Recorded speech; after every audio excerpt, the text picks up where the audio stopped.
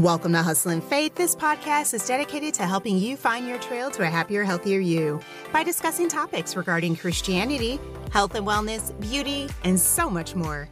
I'm your host, Tasha Johnson. In today's episode, we're going to discuss, when will you give yourself permission to pursue your dreams? So I don't believe in coincidences. I believe that things happen for a reason. And lately, I've been having so many conversations with people about pursuing your dreams.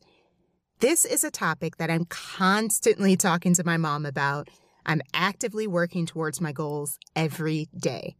And I'm always in a situation where I'm helping other people to identify and helping them to achieve their goals as well. So I recently had another conversation with two incredibly smart women, you know who you are, regarding the topic of pursuing your purpose in life and how to motivate employees to explore having a side hustle or side passion project, if you will. And it was a really good conversation. I think one of the comments that resonated the most with me was the idea that so many people don't pursue their dreams or think about having a side hustle or side passion project, if you will, because they don't think that their companies will support or allow them to pursue their endeavors. And this comment really shocked me, mainly because I would never in a million years wait or even seek someone's permission, in this case, a company's permission, to pursue my dreams. Like, that is just a foreign concept to me. And it was truly interesting to learn that there are people who find themselves in this dilemma. Again, I'm just not wired that way. When it comes to achieving my dreams, I'm like Nike. I just do it, all right? I will always shoot my shot, even if I end up missing, okay? I cannot stress enough how important it is for you to invest in yourself because, quite frankly, no one else is going to do it for you. And so I asked myself, why in the world would anyone, whether it be intentional or unintentional, seek permission to pursue their dreams? And I came up with 4 reasons. So one of the reasons why I feel that people may feel the need to seek permission to pursue their dreams is fear. They don't have that internal drive to motivate them, or they don't have that external drive of having someone in their corner to push them. Be sure to check out the Hustle and Faith website for additional articles of interest and the conversation that I had with my mom about this topic as well. I'm tired of not having enough is a statement that you would hear from someone who has internal drive. When you get sick of not having enough, that internal fire inside of you is going to prompt you to want something more out of life. And when you want more, you won't feel compelled to seek permission because you're tired of waiting. I'm just going to go get it myself. Then you go out there and you start pursuing your dreams. Now, if you lack the internal drive, then you need to have an external drive, meaning a loved one to push you outside of your comfort zone. So, some of the most ambitious people I know either came from a childhood where they didn't have money, or they came from a childhood where they had someone to push them outside of their comfort zone. Again, you're either coming from a perspective of fight or flight mode, or you have someone in your corner rooting for you like a cheerleader. My drive would be considered external.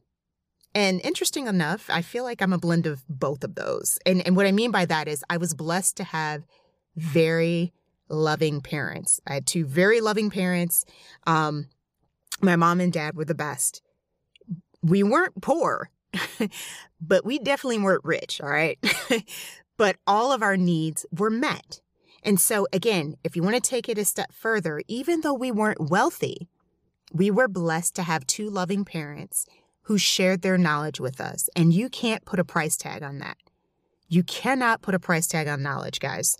And my mom taught us about God and Jesus at a very early age, and she was always putting us in extracurricular activities that she felt would develop the talents she identified in us.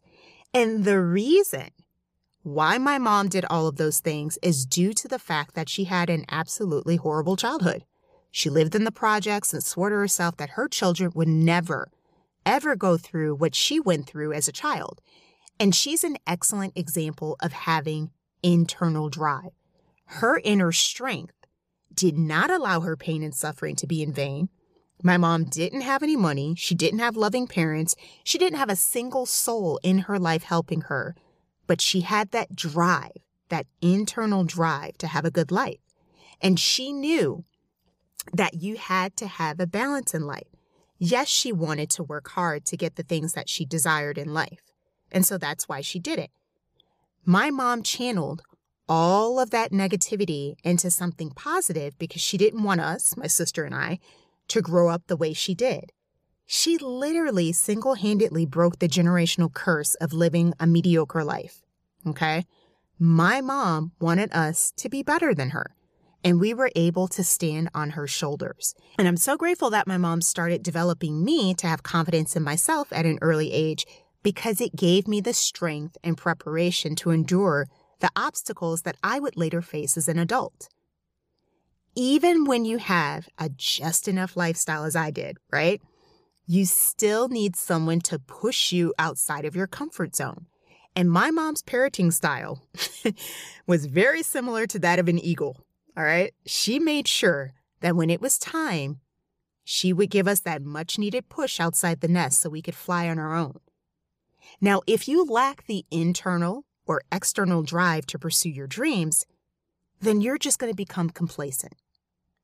You start to believe that your circumstances dictate the level of success that you can achieve in life. And this is simply not true. This is why people who overcome adversity are oftentimes the happiest and most successful, because they earn their success the right way. They didn't let life's detours cause them to give up. They just kept going. And I don't care how long it takes for me to achieve my dreams. I will die happy knowing that at least I tried, rather than leave this world with a warehouse of unfulfilled dreams. Now, the pandemic has further heightened my aversion to complacency. My mom blessed me with the gift of discernment. This may sound harsh, but it really doesn't take me long to know whether or not I'm going to get along with someone. And my number one pet peeve is people who complain. My mom taught us at a very early age to be grateful. She would share stories about her childhood compared to ours. She taught us the value of money. And so I remember when I was in high school, it just fascinated me how many classmates were just giving cars for turning 16. I'm like, wow, okay, they're 16 and they just get a car. I'm like, I knew for a fact that wasn't happening for me. Okay. So the main thing, though, that I noticed was that many of them didn't appreciate their car the way I did when I was finally able to buy my own car. So I saved all of my money and I bought my own car, paid for my own car insurance. And I was just thinking to myself how much more I appreciated my car because of what I went through to get it. Like, I treated my little Mercury Cougar like it was a baby. Why? Simply because I paid for it myself. Okay. And so, again, thinking of another story that made me think of this too is a couple weeks ago, I went to Burlington Coat Factory. And so for those of you that are not familiar with what is a Burlington Coat Factory, it's just like a TJ Maxx. So it's a retail store that's got a variety of clothes and exercise stuff, just a whole bunch of different things in one place. So anyway, it was a Saturday afternoon, and when I went in line to pay for my stuff, I noticed that the line was crazy long. And all throughout the line, I could hear people complaining. They were upset and angry. And again, I hate when people complain. Either just shut up and stay in line or just leave. Like, just pick one. You know what I mean? And it never ceases to amaze me that the people who complain about the long lines are often the folks who never worked a day in retail in their lives. And trust me, the folks who work in retail have no desire to be there either. Who wants to put up with Karen and Kens all day long? I mean, you know what I'm saying? Like, not me. So I worked in retail all throughout high school. I did a little bit of that again when I was laid off a couple years ago. Folks who work in retail and grocery stores will always have a special place in my heart. They will always have my patience. And I truly believe that if everyone was forced to work in retail, the lessons they learned in patience would teach them respect. Anyway, getting back to my story, I was going to wait in that line no matter what because I finally found the workout resistance bands that I had been searching all over the place for. The line was moving at a snail's pace, and as I finally made my way closer to the counter, I saw why. There were literally only 2 cashiers working in this entire store, and literally they were at the counter. Okay? These 2 women were not only ringing up merchandise, but they were also handling returns. Okay? So my heart went out to them even more. And the folks in line were complaining over the fact that these 2 cashiers, again, the only 2 cashiers in the entire store, weren't ringing people up fast enough when they should have been thanking them for sticking around in the first place. Because I got to be honest, if it was me, I probably would have quit and just walked out right then and there because one can only take so much, right?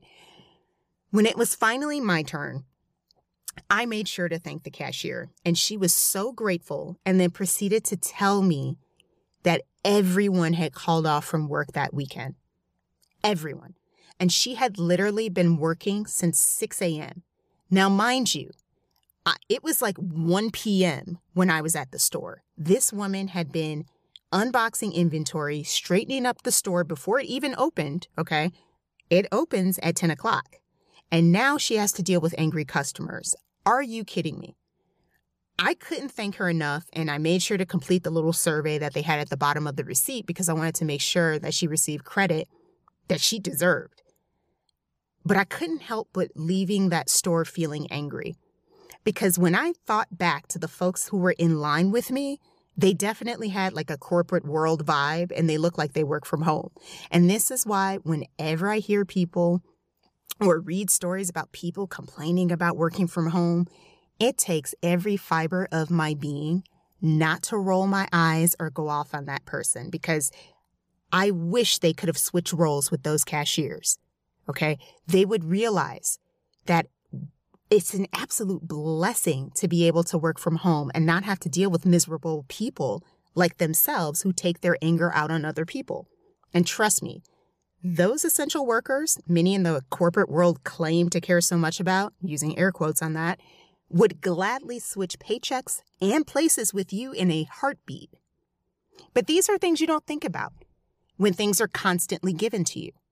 You lack empathy. You expect the world to revolve around you. And when you finally realize that it doesn't, you don't know what to do. And so you start to feel lost, and then that turns into complaining.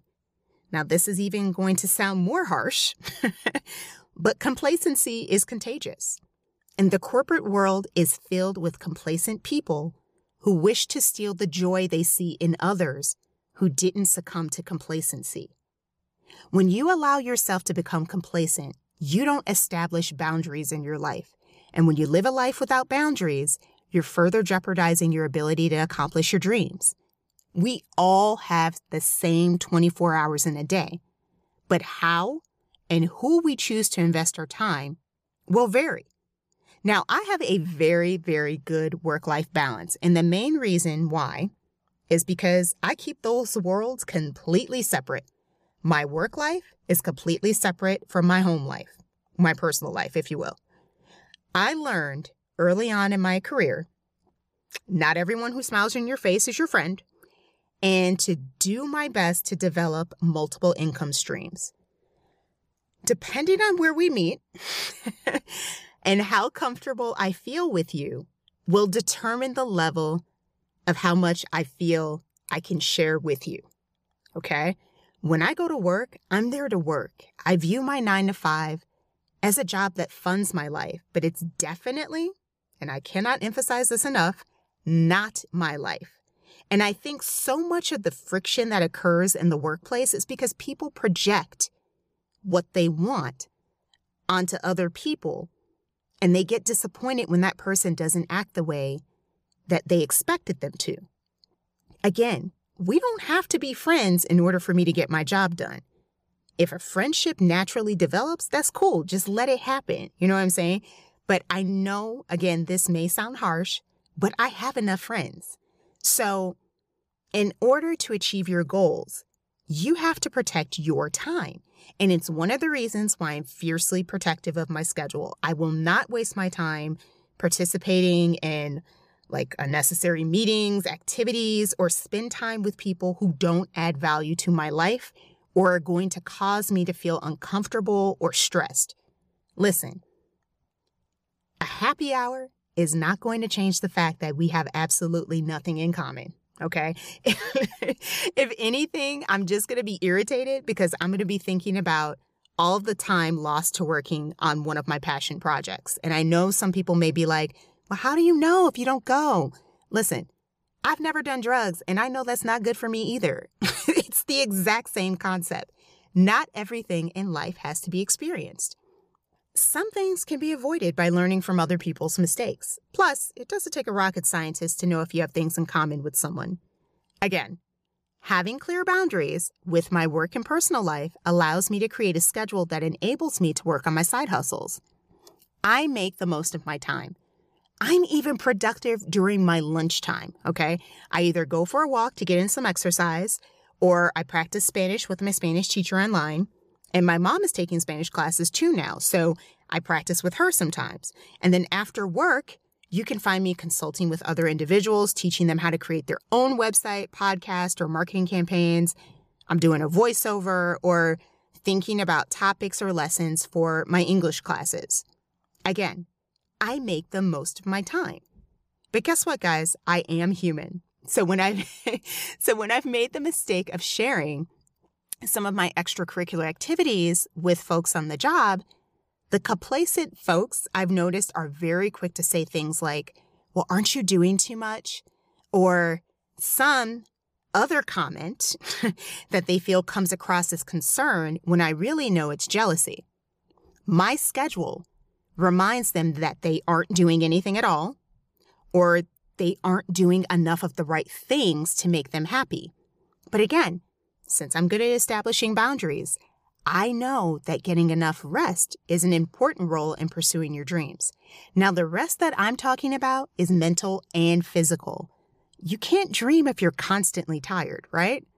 So I'm a morning person, and so it's very important to me how I start my day. I prepare myself for the day by reading something in the Bible that aligns with the emotions that I happen to be feeling at that point in time, and then I go exercise.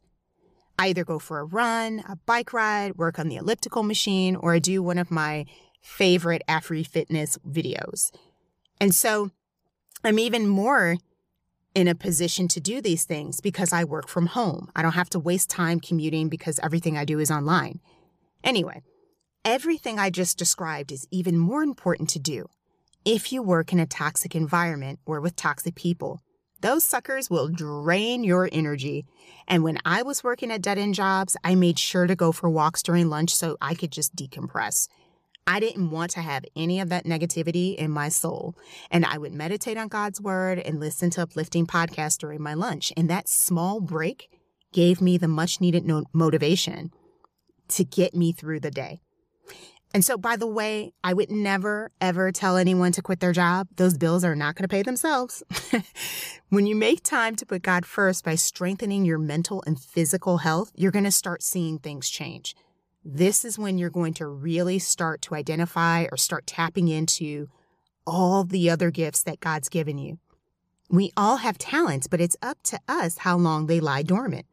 Now, I know how important rest is, and another one of my favorite ways is to teach dance fitness classes, and I can't wait to get back to teaching those again. You have to have an outlet that allows you to rest so you can dream. So if you find yourself feeling fearful or complacent, what are you doing to create boundaries to place yourself in a position to dream? It may be scary, but take the first step to address what it is that's holding you back from pursuing your goals. Believe me, the return on investment is worth the risk. So make time and use whatever resources you have at your disposal to bet on yourself. Thanks so much for listening to today's episode. If you enjoy listening to Hustle and Faith and would like to support the show, please consider sharing it with your friends, leaving a review, donating, or making a purchase at Star and You Crew, our fitness apparel shop. Be sure to connect with us on Facebook and Pinterest. And remember, if you're everything to everyone, you risk being no one. You never know who you will inspire. See you in the next episode.